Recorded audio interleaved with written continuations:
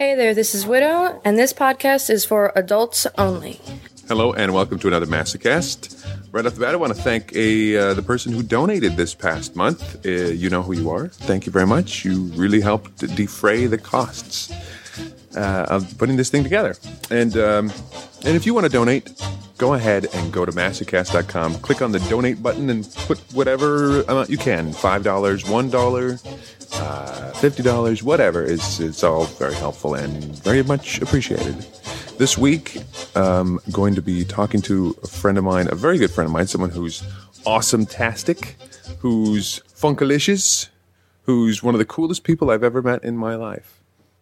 It's my friend V, and I think you'll really enjoy this because I know I had a lot of fun recording it with her. Here's V. And this is the thing that kind of surprises me, and this is always a stereotypical question to ask. But at the same time, I think it's one of the questions that most people like to hear the answer to more than anything. Mm-hmm. And you and I have known each other for 2 years now? Yeah, about year and a that. Half, 2 years? Maybe more. But how did you get into kink? How did you realize, oh, wow, I'm into some pretty crazy shit? Yeah, it's kind of a nutty story.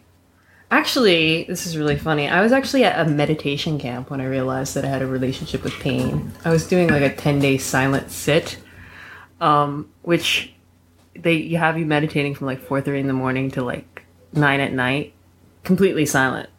And one of the parts of this meditation is you have to do this thing called like an auditon, which is like you sit for an hour and you can't move. I, being like kind of the way I am, decided to sit in the same position the entire 10 days. So by the 10th day, you know, this is like without cushions on this like stone floor on my knees. So by the 10th day, we were doing an auditon, and like, you know, it's painful to sit in meditation sometimes. That's part of the thing. You have to deal with pain. I think the UN, by the way, has considered this torture. I think they've outlawed this procedure that you were doing. I know, freely. Like those monks can set themselves on fire now. Like, well, anyway, so I was in at some point, and I would use the pain to keep me awake, you know, because you get tired or just to focus. And there was at this one point, I was sitting there, and I felt like my knees were going to catch on fire. It hurt so bad. And I just remember like having a moment and being like, this is kind of interesting. I think I have a thing with pain, you know? So what happened after that is, I guess, if you rewind, I kind of knew I was kinky, just like, I didn't know how. Like 6 years ago, I'd been at a bar randomly, and I was picked up by this mistress one night. This is before I knew anything about kink. I was in a bar with a friend, and we were, you know, hanging out, and this woman was over at the bar, and she was wearing this like empire red dress, and there's just something about her. She was like wearing heels, and she had these nails, and she's just really sexy, and like she made her way over to us, and like somehow I just felt something. Like I can't remember if she like touched me on the back of the head. I don't really remember what happened, but we ended up having a conversation, and I ended up saying, like, well, can I take you home in a cab? Or, like, can I get you a ride home? And she's like, and she, as she left the bar, the bartender was saying, did you have a good night? She's like, yeah, I picked up, you know, talking about me. And she asked me in the cab, she's like, did that make you uncomfortable? I was like, no, not really. She's like, why don't you meet me tomorrow in Chinatown? I want to do some shopping, and you can help me carry my bags. So I meet her in Chinatown, and spent the day as like her kind of pseudo slave. I guess I was carrying her bags around, and she told me about her like boy. This is the first introduction I'd ever had to DS, you know, just her kind of talking about it. So that was like kind of in my head, and like, you know, that happened, and like for 5, and then I had a girlfriend, and you know, was fairly vanilla, but I remember that, and I think the pain and that kind of idea came together that like one summer. So I'm sorry to interrupt. What happened? So you carried her bags for you, and then nothing came of that between. Well, she lived in Chicago. She wanted to actually hook up again, but I kind of got a little freaked out. I was like, "What the fuck is this? You know, who is this woman?" It was more her actually, I think, than maybe I wasn't ready for it at that point. I was only like 22. There are so many times where you'll be telling a story very nonchalantly. You know, we'll be just talking about an experience with you. You'll be talking, and you'll be saying it very kind of nonchalantly. and I'll think to myself, this sounds like a story in Penthouse. Like, dear Penthouse, never thought your stories were true. But this woman came out to me, she started telling me that there's so many times you'll tell me stories about your experiences, and it just sounds so like, who the fuck does this happen to? I'm like, this happens to my friend V. That's who it happens to. This is crazy. Yeah. It's interesting. And it seems like you just seem to happen to, I don't want to say stumble into these situations, but these situations seem to find you, these really hot. And so this is why I always try to emulate you sometimes. I'll just like, there must be something she's doing. I'll just like act like you if I can. Okay, so you had a girlfriend then, and... Well, then, like, time period passed, and then, I was talking about the first time I realized I might be a masochist was at this meditation thing, after I felt like I burned off my fucking knees. After that, I started having these dreams. I had been reading, okay, this is kind of embarrassing, but I've been reading this, like, fantasy novel called Cushel's Dart that's all about, quote-unquote, this, like, Anguissette, basically a masochist prostitute. And she has this relationship with this woman, and I was like, this is so hot.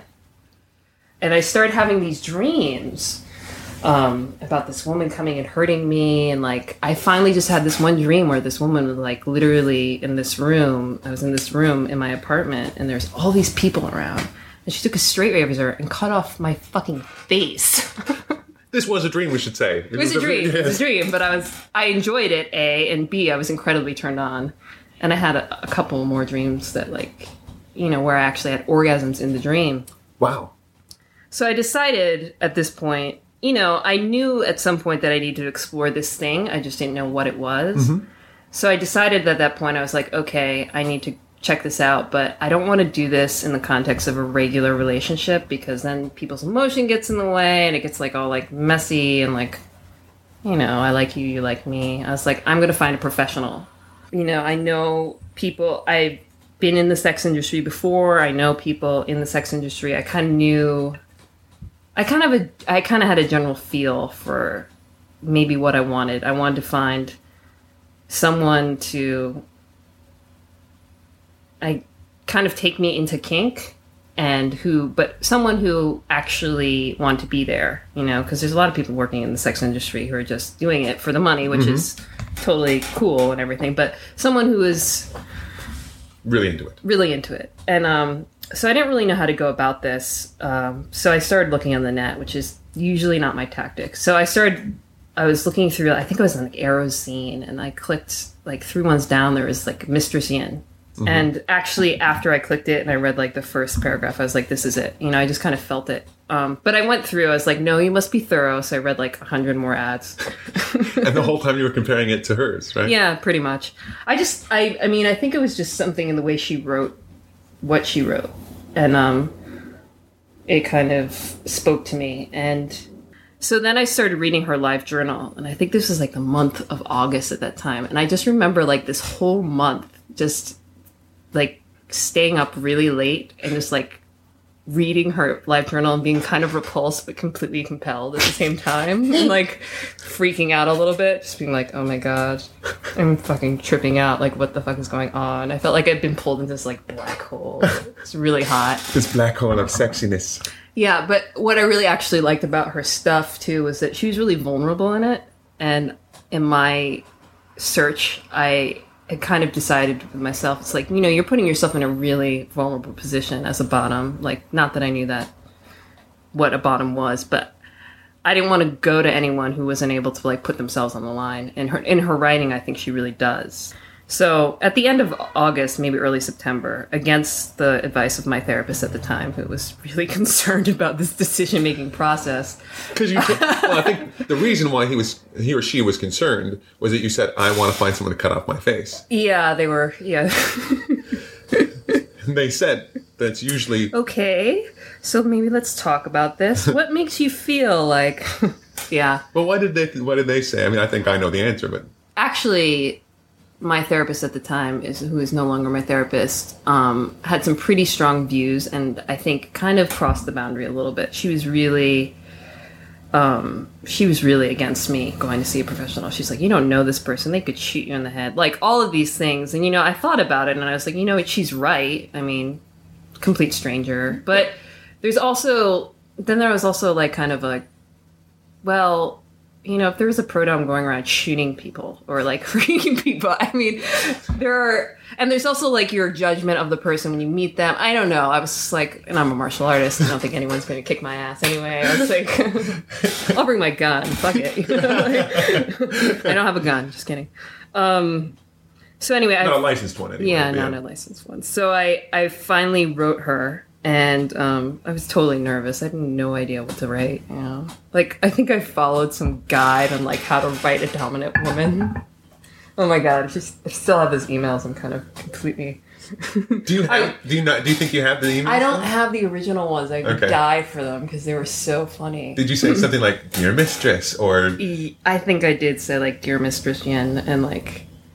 I don't think it's crazy, but yeah. Yeah, it was. I think it was cute, and she wrote back, and she's like, you know, I was like, I'm a 26-year-old female, I'm interested in blah blah blah, and she wrote back, and she was very responsive. But then I had the talk with my therapist, so then I freaked out and decided that I need to like ask all these other questions. But instead of being straightforward and asking like normal questions, I think I like wrote this whole thing about sexuality and like accusing her of not being queer. It was like really what?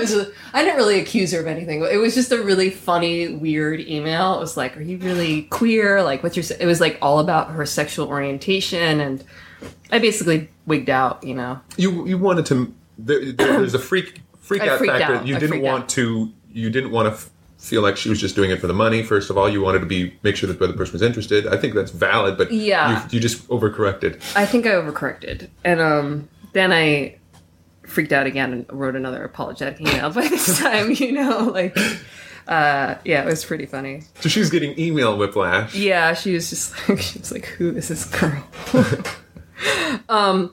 And then I think it was like a month later when we scheduled our first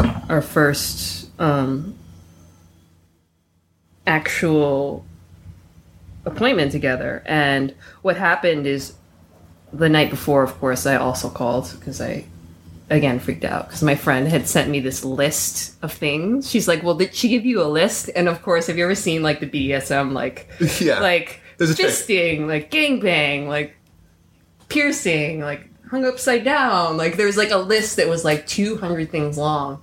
Oh, like, yeah, they have lists that are so long, and they have things on there that I've never even heard of before. You know, cactus shearing. Like, what the hell is that? Oh, that's when you shove a cactus up your ass and then light it on fire. What? That's a thing? I didn't know that was a thing.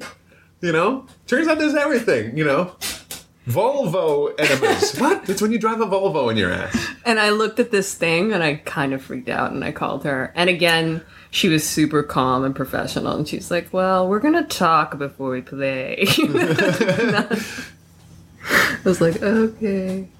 Actually, what happened the day of our appointment is that she had to cancel because she had a medical emergency, you know, and that was actually, it was actually comforting. I mean, it was kind of a weird context to say, but she was in like this kind of crisis mode, and she still managed to call me and like kind of let me know that everything was going, you know, okay. And I think we met in the following month, and we had our first scene. Like, I remember walking, I was so nervous. I remember getting there like the whole day before, and I was like, what the fuck am I doing? I don't know this person. I'm like, who knows what's going to happen to me? Did you call someone and say, okay, I'm going to be at this address. If someone I thought about it, but I wasn't actually. After talking to her on the phone, I was like, okay, I'm cool here. This is not I'm not worried about that. But I was even nervous about how to, like, everything, how to, you know, buzz the buzzer, how to address her, like, all the etiquette things were just making me completely nervous, like, and wasn't sure, like. Well, yeah, I mean, yeah, that's totally understandable. That still freaks me out to this day. You know, if you're meeting someone, especially if they're dominant, and you don't know, like, if you don't want to offend, and also you want to impress, and so there's all these different emotions you're going through, and especially since you've never experienced it before, you're just going based on hearsay and maybe stuff that you've read on the internet, and so maybe the secretary, yeah. So you're like, oh my god, am I going to have to type things incorrectly in order to get this person to play with me? Yeah, you're trying to figure out. I didn't know whether, for example, if she wanted to be called Mr. Stan all the time when I called her on the phone, whether it was like a huge indiscretion to be, you know, not to call her by her formal title all the time on the phone, and all of these just like little tiny things that, I worked out over the period of time. But I actually, I went in for a session and, like, I had no idea. Like, she told me to... God, I don't think I've talked about this session in a really long time. But I went, and we sat and we talked, we sat and we talked first. And she's like, what do you want? And, of course, I sat there and I was like, well, I want to be broken, So if you could do that, thanks. And she's, I talked, I think, a lot about being broken. And I think she said something to the effect, well, it sounds like you want to surrender to yourself. And I was like, okay. I think I had all these. I mean, I was reading that weird fantasy novel, remember? The face cutting off one. Yeah, the face cutting off one. Where I think I wanted to be put at that point where I just had no control, to be completely... I don't know if the words I would have found then were dominated, but just to not be in control, because I'm a control freak. And one of the reasons I also went to a professional was part of the allure for me was somebody who's experienced and somebody who knew what they were doing, and also someone who could deal with me. Like, because honestly, I think I have a hard time believing someone can top me, honestly. So I knew if I felt or like kind of sense kind of, I don't want to say weakness but hesitation or just like that kind of thing, I would never be able to do it at that point. Maybe now it's different because I am like a more experienced bottom. I'm realizing where those fears are coming from. But at that point, I just wanted to know that she was going to be able to handle it, like handle me in that situation. I know that sounds incredibly egotistical thing to say, but it's true. You're a very strong person. Yeah, you have more black belts than Macy's. I don't know if that is saying, and I just made that up. You've got a lot of... I mean, you're really experienced in martial arts, and you're a very strong person, and so it's understandable why you would want someone who is stronger than you, or at least more experienced and can handle it. And she just she gives... I think Yin definitely... One of the things she gives off is a complete kind of expertise vibe. Like, you don't really worry that for some reason, I mean, it is her skill level. But even before, I think even sitting down with her, I was like, she looks like she knows what she's doing. Yeah. About everything. Yeah. She kind of gives off that air. So that's comforting. I mean, it's definitely comforting for a first-time experience where somebody might, tie you up and beat you, that they're not going to miss and take off your head. Yeah. Except in a good Except way. sometimes, Yeah. We all do that sometimes. It's fine. And we love it. This is the switch side of you kind of going. So, do you remember, I mean, you don't have to talk about this at all, but do you remember what happened that first session? I have a little, like, very strong visuals. My first thing, she took me and led me to what is called the Pit, which is like a little black room inside of her studio. Her studio is very... It also resonated me a lot because it really reminded me of, like, it has a very, like, martial arts feel to it. I don't even know how to explain it. It's very minimalist. It looks very Japanese. It's very... Clean? Like clean lines. Yeah, clean. Doesn't clean look like a dungeon like you would think in a... No, it's not the typical image of a dungeon. Yeah. And there's lots of space. So she led me to this little black room called the Pit, which is completely black with just one little light. And she told me to take off my clothes and be kneeling when she came. So I stripped down to my shorts because I didn't really know. Like, does that mean like all of my clothes? Yeah, I know. Listen, I've done the same thing. You're like, am I going to be offended? Would I like totally offend someone if I'm completely naked? I didn't really. No, I've done it. Listen, I still do it. If someone says take off your clothes, right. I don't want to go too far and then come back and go, whoa, you're naked! Holy shit! Which is a good point as a top mentally. Be like, if you want your bottom to be naked, ask them to be naked. Yes. But, also sometimes you don't want them stripped down to whatever you feel comfortable with because you don't know that bottom yet. And maybe they have certain issues or, who knows. Or certain things that they feel private about that they want to show. So anyway, I'm sitting there in my shorts, and she, like, kneeling with my face against the floor. And one of the very strong impressions is that I believe she was playing classical piano music. And I'm just, like, in this black room. And you can, when you're in the pit, you can hear her kind of getting ready. And she's, like, there's walking up and down because she has to go above. And there's, like, heels, like, clicking on the thing, and, like, just sounds of, like, chains and, like, things moving, and there's, like, this music going on, and you're just in this crazy headspace, like, holy shit, what's about to happen to me? You know, like, you're incredibly excited, but at the same time, I was totally like, what fuck? You know. So then she comes in, and she puts a collar on me, like, and that's the first time I'd ever had a collar on, and I was insanely, like, turned on and scared, and just like, holy shit, what's going on? Mm-hmm. And then she told me to crawl along the floor and listen to the sound of her voice. She's like, follow the sound of my voice. So I'm, like, crawling across this floor, trying to follow her voice. And that's something that always stuck with me. That was just, like, that like, first 10 minutes is kind of one of those things that's just kind of, like, tattooed in me. Mm-hmm. You know, that whole idea, that whole surrender right there. For me, I mean, I've never crawled across the floor for anyone. And, like, the first 10 minutes to just be, like, it was a pretty intense experience. And I believe I remember she put rope on me that first time. She also flogged me. I remember being kind of wondering, I felt at first like I wasn't a good flog subject because I wasn't sure if I enjoyed, I couldn't even really comprehend the pain at that point. I was just like, ow, like, fuck, am I supposed to like this? I'm kind of turned on. She's hot. Ow, ow. Like, you know, like you're trying to, you know, like, I want to be a good, ow, fuck, you know. Try to be tough, but at the same time, totally not. Well, this is when I realized, that I really was a masochist, you know, because the flogging, I wasn't really sure if I liked it for sure. And the tying, I was like, whatever. You know, like, I kind of comprehended what was going on, but not really.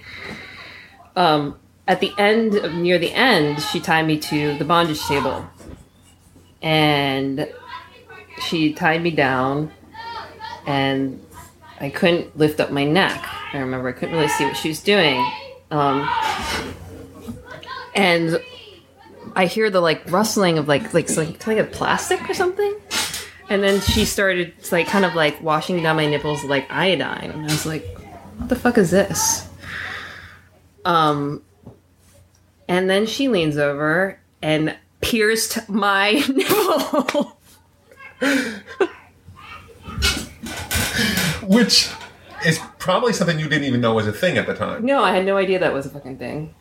It hurt so bad, but I liked it so much. That was, like, the selling point. Yeah.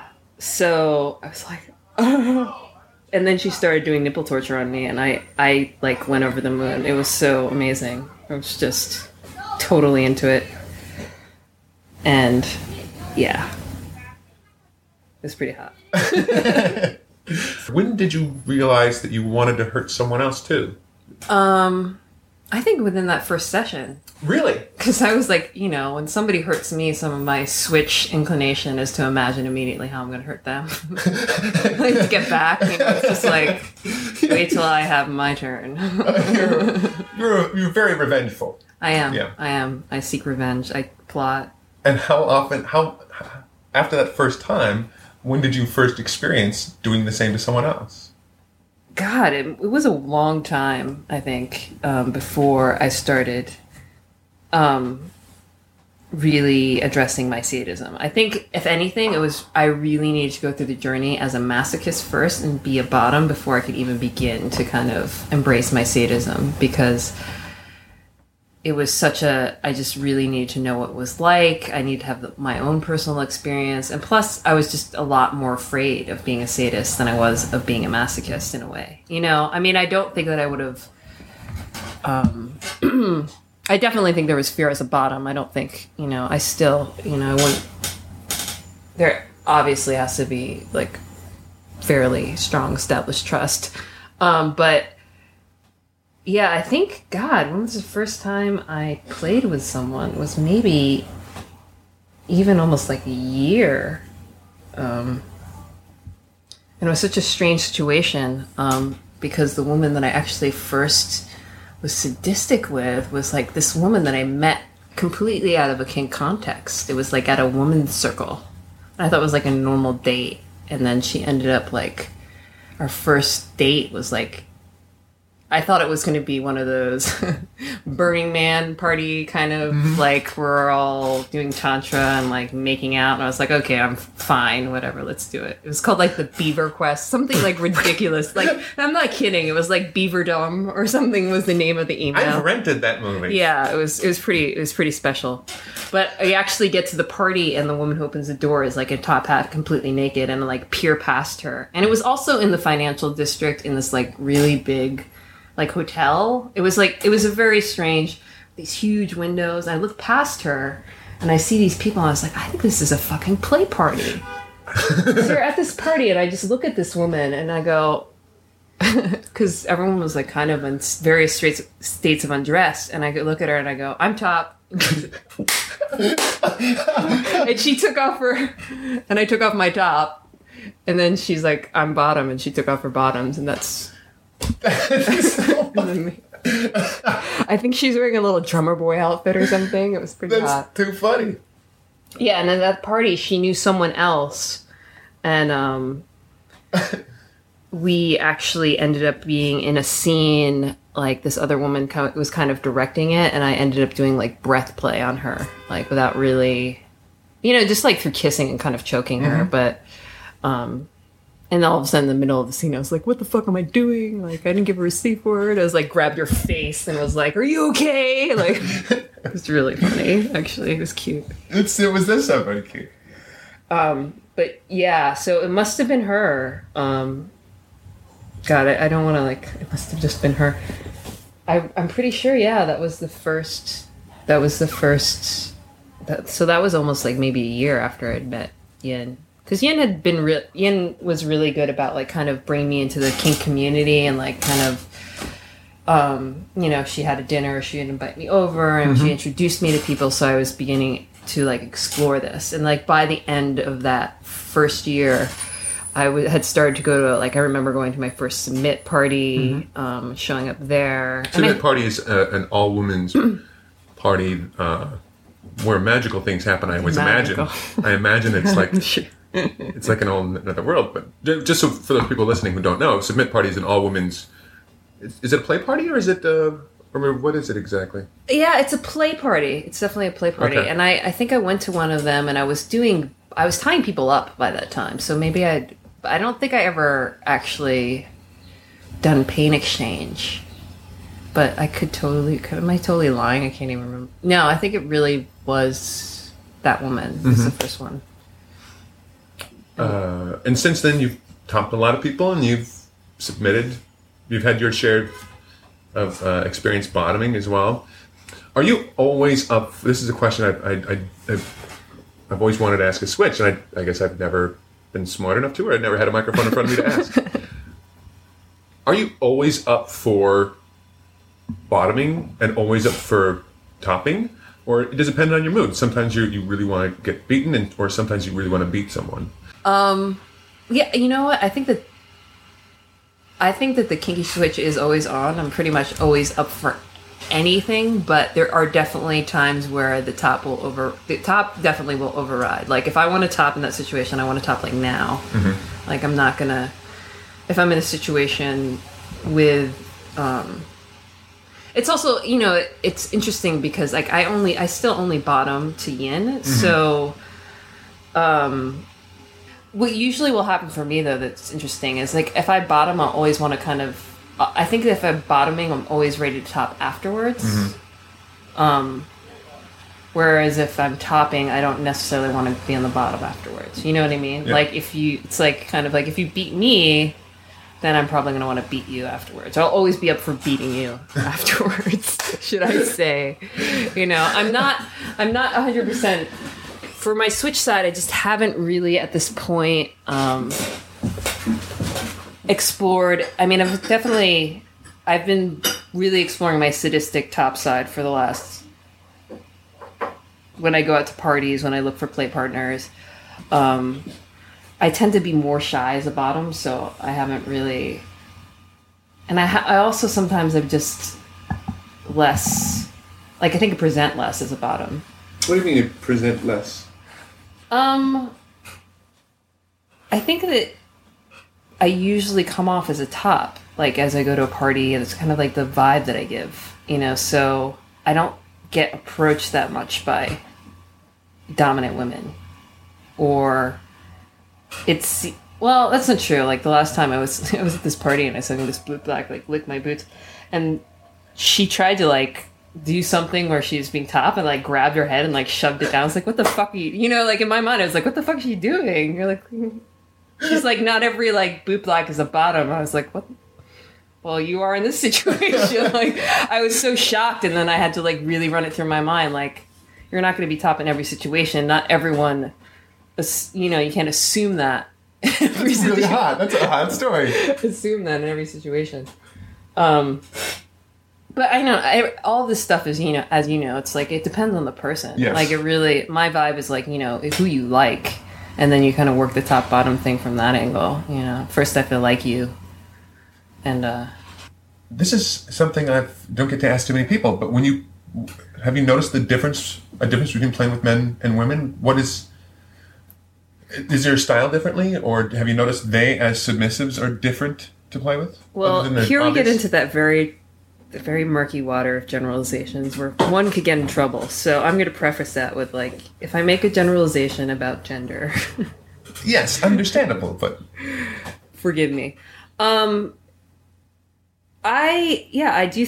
do notice a difference between men and women, but, I mean, it all is really being informed about it's being informed by, you know, who I am, you know, being queer.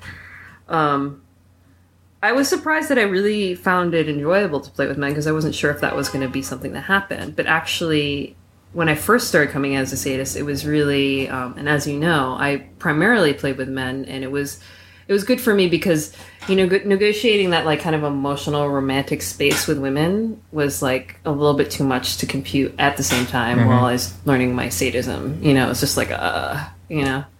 And I found out quickly that I like hurting across the board, you know. It's all one love. There's plenty of hurting for everyone.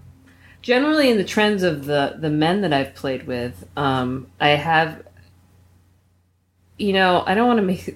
People are going to get cranky about this, but I noticed with some of the men that I played with, actually one of the things that I appreciated the most was that the men that I've played with have always been very, very, very, very willing, and not so much a willingness, but very polite and very mannered and very, like, grateful. There's a really strong expression of gratitude. I'm not really sure. And not to say that the women that I've played with have not had the expression of gratitude, but with the men, it was very apparent. They're very grateful that, you know, that we were embarking on this together. And I really enjoyed that. I also, you know, I do have that thing, which is part of I do have that that thing in my mind, I think we all do, that women are supposed to be weaker than men, and therefore to hit on women is worse, or something like that, or that you're gonna... I felt like in the beginning that I could definitely be rougher with the boys, you know.